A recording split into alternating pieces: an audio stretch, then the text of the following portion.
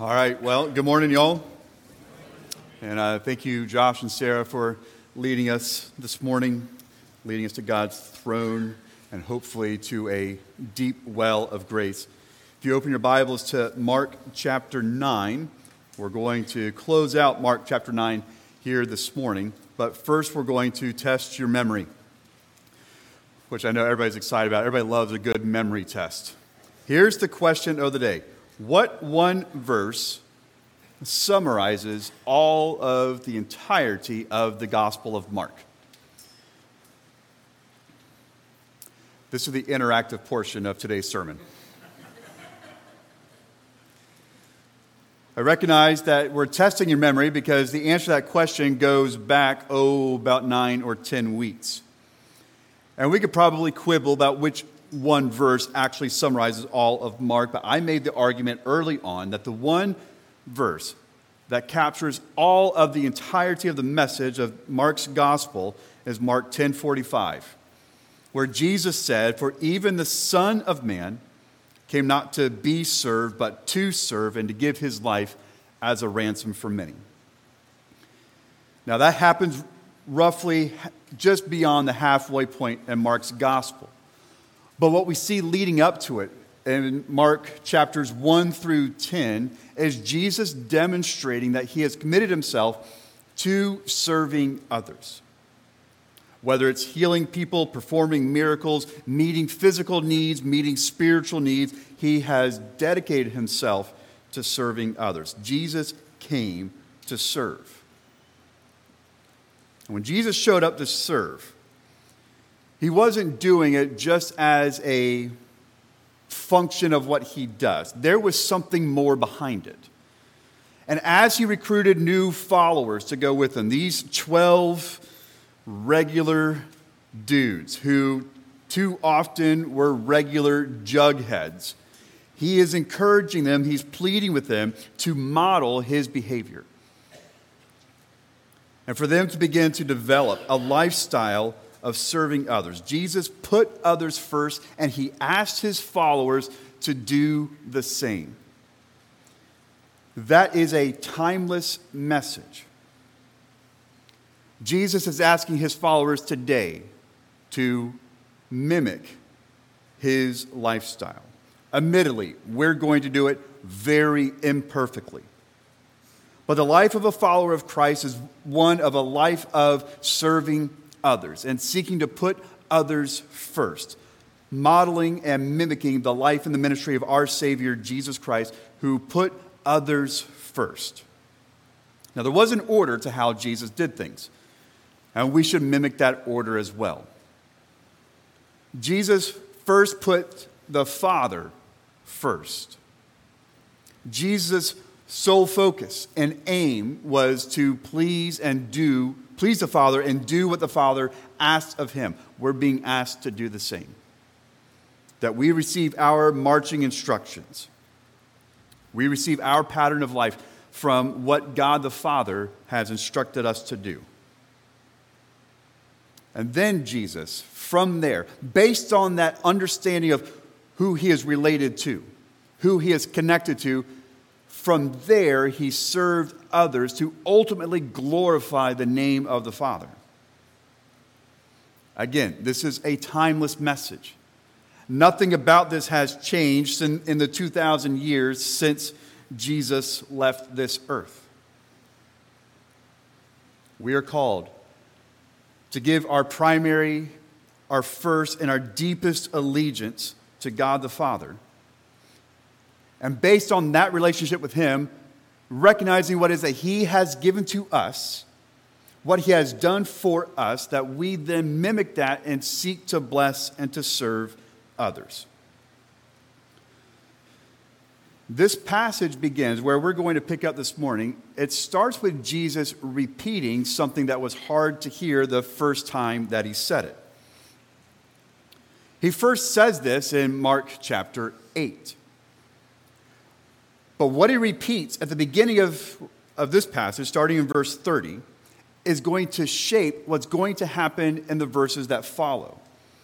So it might appear to be disconnected.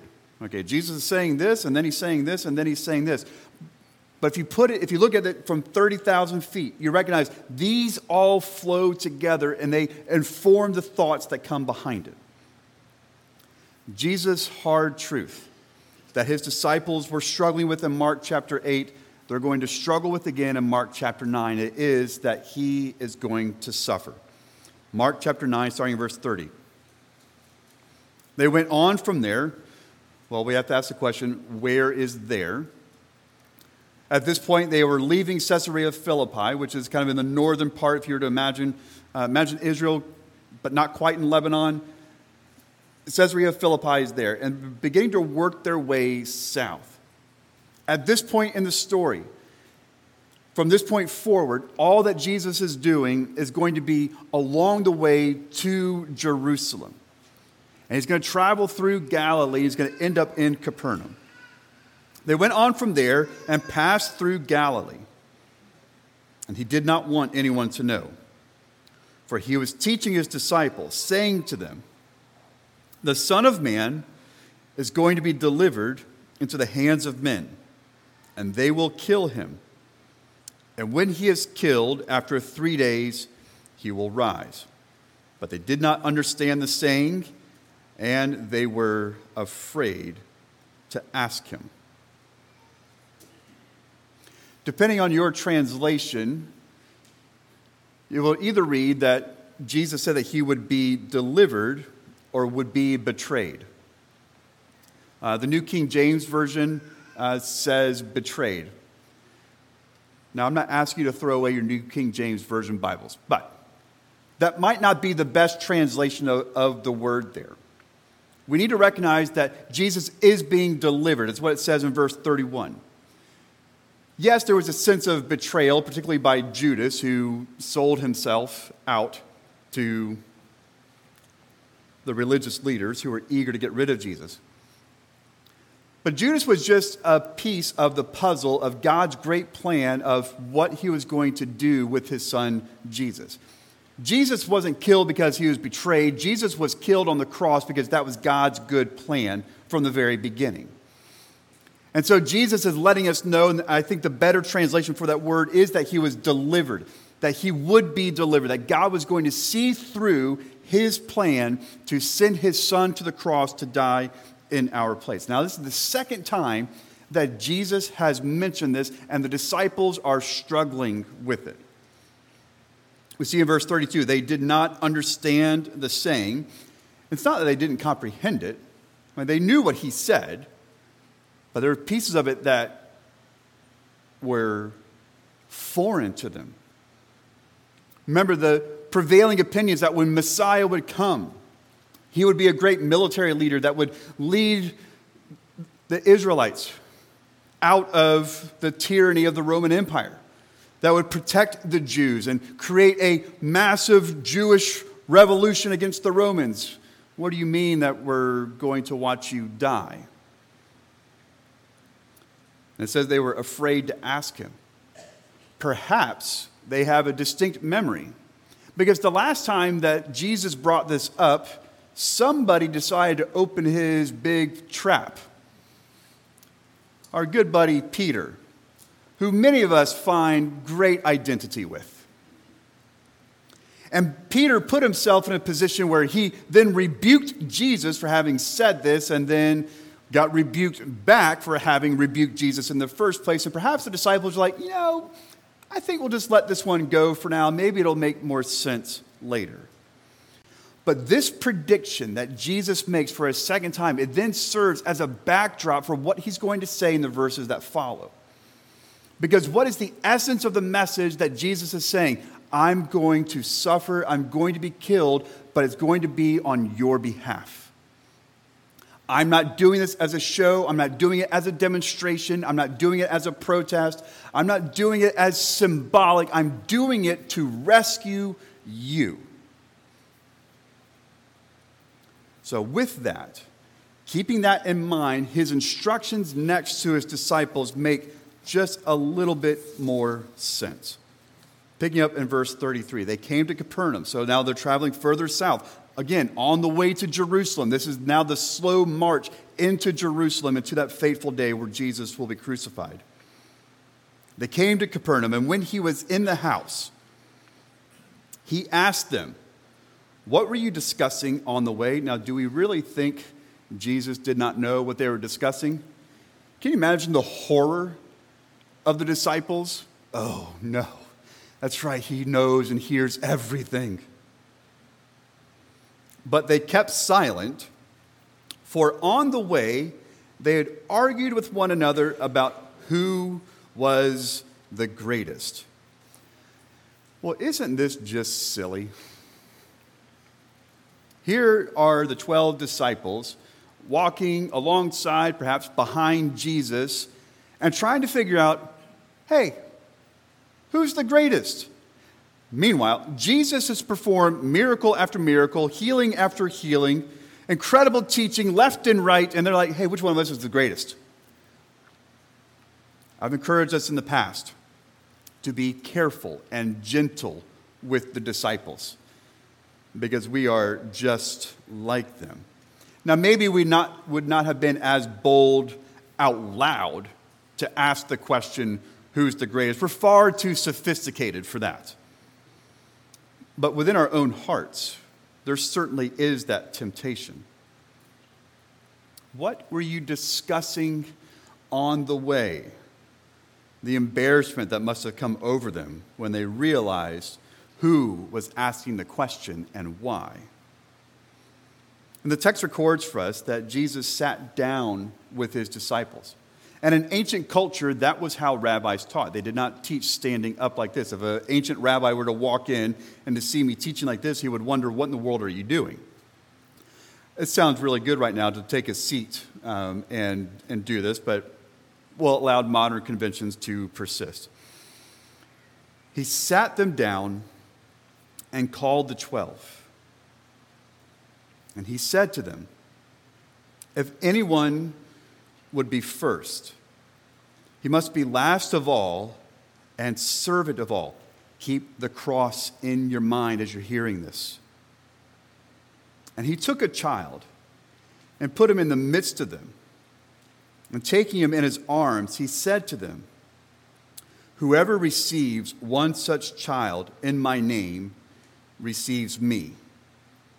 And whoever receives me receives not me, but him who sent me. And the dragging in of a child is definitely sending a word picture to his disciples. Now, we have a modern understanding of the value and the beauty and the gift of children. We live in a modern times where we don't really wrestle with infant mortality the way that they would have in ancient times. In ancient times, they didn't have what we have.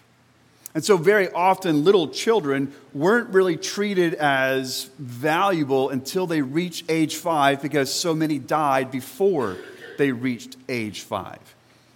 They were, in some respects, many respects, second-class citizens. And so Jesus is sending a message to his disciples. Here are so-called second-class people. No, they have value, they have worth. And so Jesus is now supplying a new definition for greatness. It would have confronted every thought that the disciples would have had about what greatness is, which oddly enough mirrors a modern understanding of greatness. Jesus says if you want to be great, you have to be last. You can imagine the disciples, again, anticipating this Messiah who would release them from Roman influence. A strong military leader with status and prestige, and here's our leader saying he's going to die, and he's telling us that we have to be last. Jesus' definition of greatness would have been as jarring then as it is today. We measure greatness in ways that God never intended.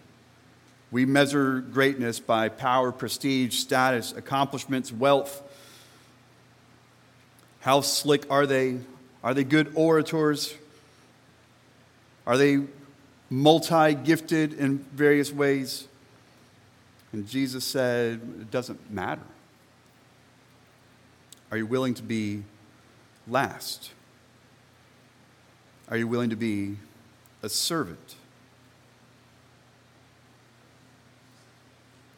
For the Son of Man came not to be served, but to serve. That theme that dominates the Gospel of Mark shows up here as Jesus instructs his disciples. You're going to have to be last. If you want to be great, you're going to have to be last. The conversation continues. And these disciples, once again, another episode of adventures and missing the point. First, having this conversation, okay, who among us is the greatest? And then John pipes up with a whole new concern that seems to come almost out of nowhere, but yet is pretty consistent for the disciples who are just jugheads. I mean, they love Jesus, but they're jugheads, which is why I like the disciples. I love Jesus, but I'm a jughead. So after Jesus does this teaching about, hey, if you want to be great, you're going to have to be last, you're going to have to be a servant, John pipes up, starting verse 38. John said to him, "Teacher, we saw someone casting out demons in your name, and we tried to stop him because he was not following us." Really? John? This is your concern. This is your problem. Okay. But Jesus said, "Do not stop him. For no one who does a mighty work in my name will be able soon afterward to speak evil of me. For the one who is not against us is for us. For truly, I say to you, whoever gives you a cup of water to drink because you belong to Christ will by no means lose his reward." So John observes somebody having a demon extracted for him, done in the name of Jesus, but John's a little put out by it because it wasn't one of the 12 that got to do it. Like, Jesus, clearly they're in the wrong because they're not with us, right? John's looking for some kind of weird vindication about this. And Jesus confronts that and cuts it off. And the message for us is that we ought to be very wary of looking to highlight our differences rather than our similarities. There are multiple denominations that are out there. Do I agree with every single thing that every denomination has to say? Nope. Can we agree on the essentials? Absolutely. I can agree with our Presbyterian brothers and sisters on certain topics because I know what they teach when it comes to the need for a Savior and that Jesus Christ is the only one. There's lots of room for agreement with our Anglican brothers and sisters. And though I know that they're in the midst of their own kind of strife right now, there are things to be learned that we can celebrate with our Episcopalian brothers and sisters. You are allowed to have your convictions, and you are allowed to have your preferences, and you're allowed to have a clear picture of what you think is a best way of going about doing things, but we need to be really careful and very cautious and very deliberate and recognizing the differences between essential and non-essential issues. One of the great topics that comes up is modes of baptism. You can dunk them, you can sprinkle them, you can pour. There's different methods. Do you do it with babies? Do you only do it with adults or those who are professed believers? Those are good questions to ask. And they're fun to grapple. Well, fun. If you're a theological nerd like me, they are fun to grapple with. Is it worth dividing over? No. If the essential message is that a person needs to know Jesus Christ as their Savior and that Jesus Christ is the only hope of salvation, that is essential. How they get wet isn't as essential, so let's not let it be that. We could go on down a very long list, and if I did that, I would indeed be preaching an hour and a half long message about all these things. But hopefully you get the picture that it is our responsibility to be wise enough to recognize the differences between that which is essential and that which is non-essential. There are a variety of views when it comes to, obviously, baptism, end times questions, biblical interpretation, so many different things that we could split over, and yet there's so much that we have in common because of our union with Christ. And it would be really good for us to practice focusing more on what we have in common, what we have similar with other brothers and sisters in Christ. J.C. Ryle is one of my, old dead guys from a long time ago. And it's my favorite. I'll nerd out for you here. My favorite English soccer team is based exclusively on the fact that J.C. Ryle was the first bishop of Liverpool. And in the city of Liverpool, there are two teams in the Premier League, Liverpool and Everton. And cheering for Liverpool is like cheering for the Boston Red Sox, and I just won't do it. So I'm an Everton guy, but it's because of J.C. Ryle. And he says this in his commentary on the Gospel of Mark. This is going to be a little bit of an extended quote, so hang with me.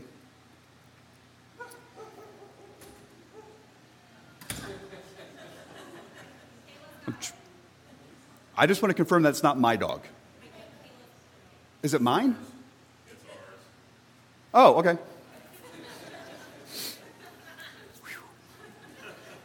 Hey, your dogs are welcome to bark all through church. I just want to make sure it wasn't mine because I'm going to stop. J.C. Ryle wrote this: "To this intolerant spirit, we owe some of the blackest pages of church history. Christians have repeatedly persecuted Christians for no better reason than that which is here given by John. They have practically proclaimed to their brothers and sisters, 'You must either follow us or not work for Christ at all.' Let us be on guard against this feeling. It is only too near the surface of all our hearts. Let us learn to realize that tolerant spirit which Jesus here recommends and be thankful for good works wherever and by whomever they are done. Let us beware of the slightest inclination to stop and check others merely because they do not choose to adopt our plans or work by our side. We may think our fellow Christians mistaken in some points. We may imagine that more would be done for Christ if they would join us and if everyone worked in the same way.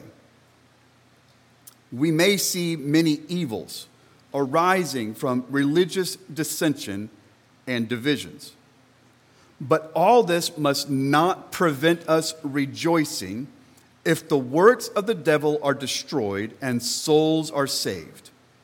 Is our neighbor warring against Satan? Is he really trying to labor for Christ?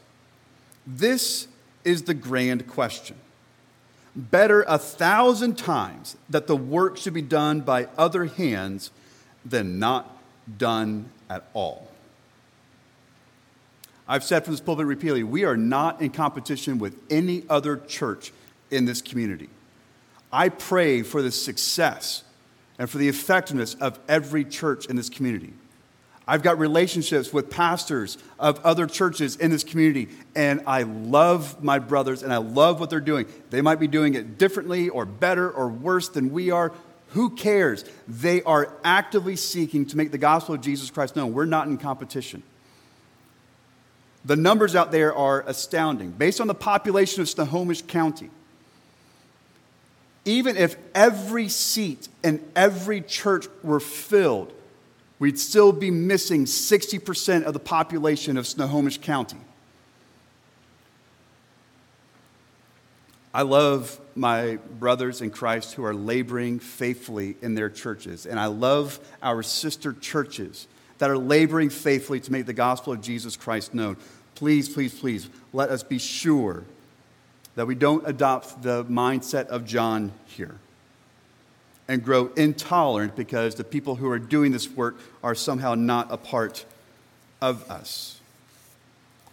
Jesus is encouraging us and pleading with us to put others first, starting with God and then the spiritual needs of those that are around us. And it's a corrective statement that Jesus makes. He continues on in verse 42. Jesus says, "Whoever causes one of these little ones who believe in me to sin," let's stop there. He's not talking about children at this point. What he's talking about is those who are followers of Jesus, but maybe not particularly mature in their faith yet. Maybe they haven't read as much. Maybe they're not as aware. Maybe they don't have it all figured out.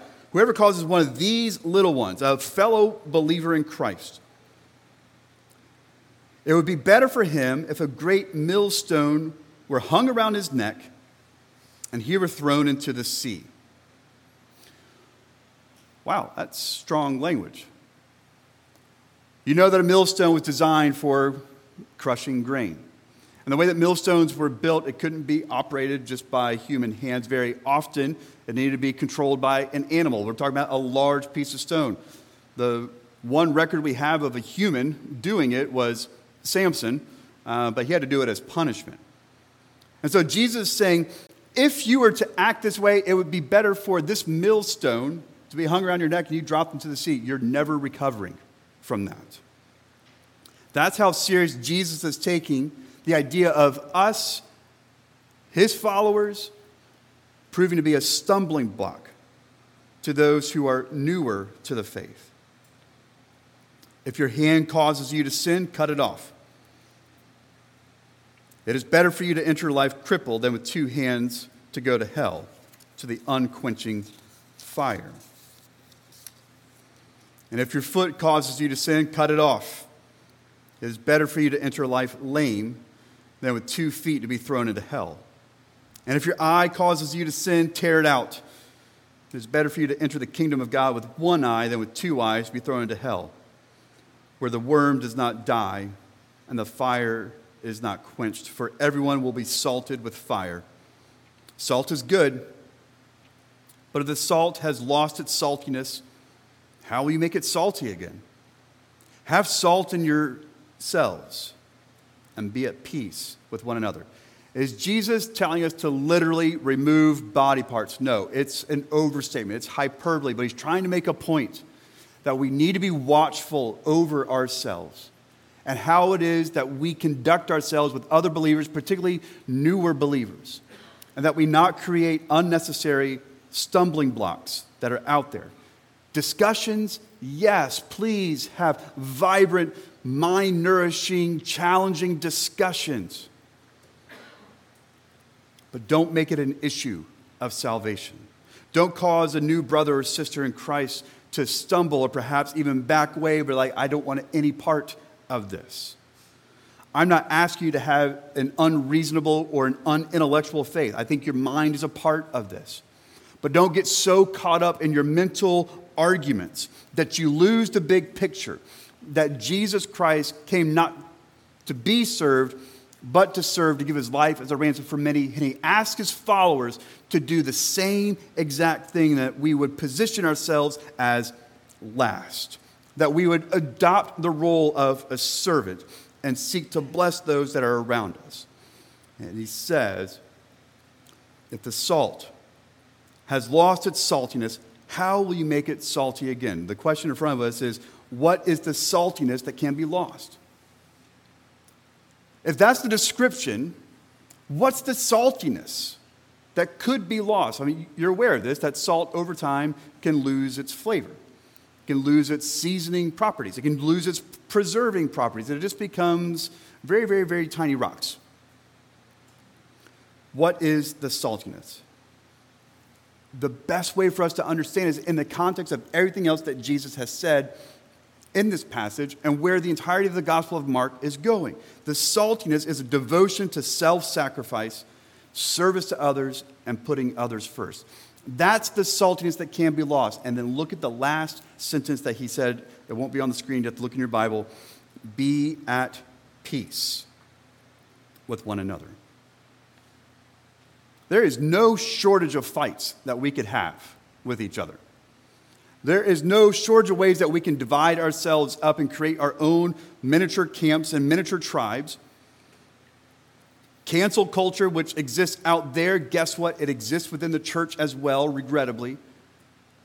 But Jesus calls us to something different, to be at peace with one another. Paul does us a huge favor, and he expands on this a little bit more in his letter to the church at Philippi. Philippians 2, verses 3 through 5. Do nothing from selfish ambition or conceit, but in humility count others more significant than yourselves. Let each of you look not only to his own interests, but also to the interests of others. Have this mind among yourselves, which is yours in Christ Jesus. Adopt the mind of Christ. Adopt the posture of Christ.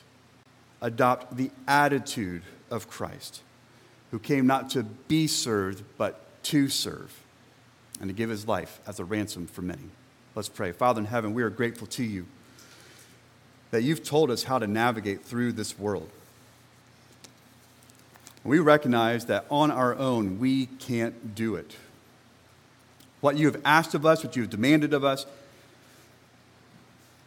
our flesh does not enjoy cooperating with that one bit. And so we're confronted with whether or not we're going to trust you to lead us. If we're going to trust that your way is better than our way. If we're willing to crucify our agenda so that we can pursue yours. If we're willing to put to death ourselves so that we can be a blessing to others.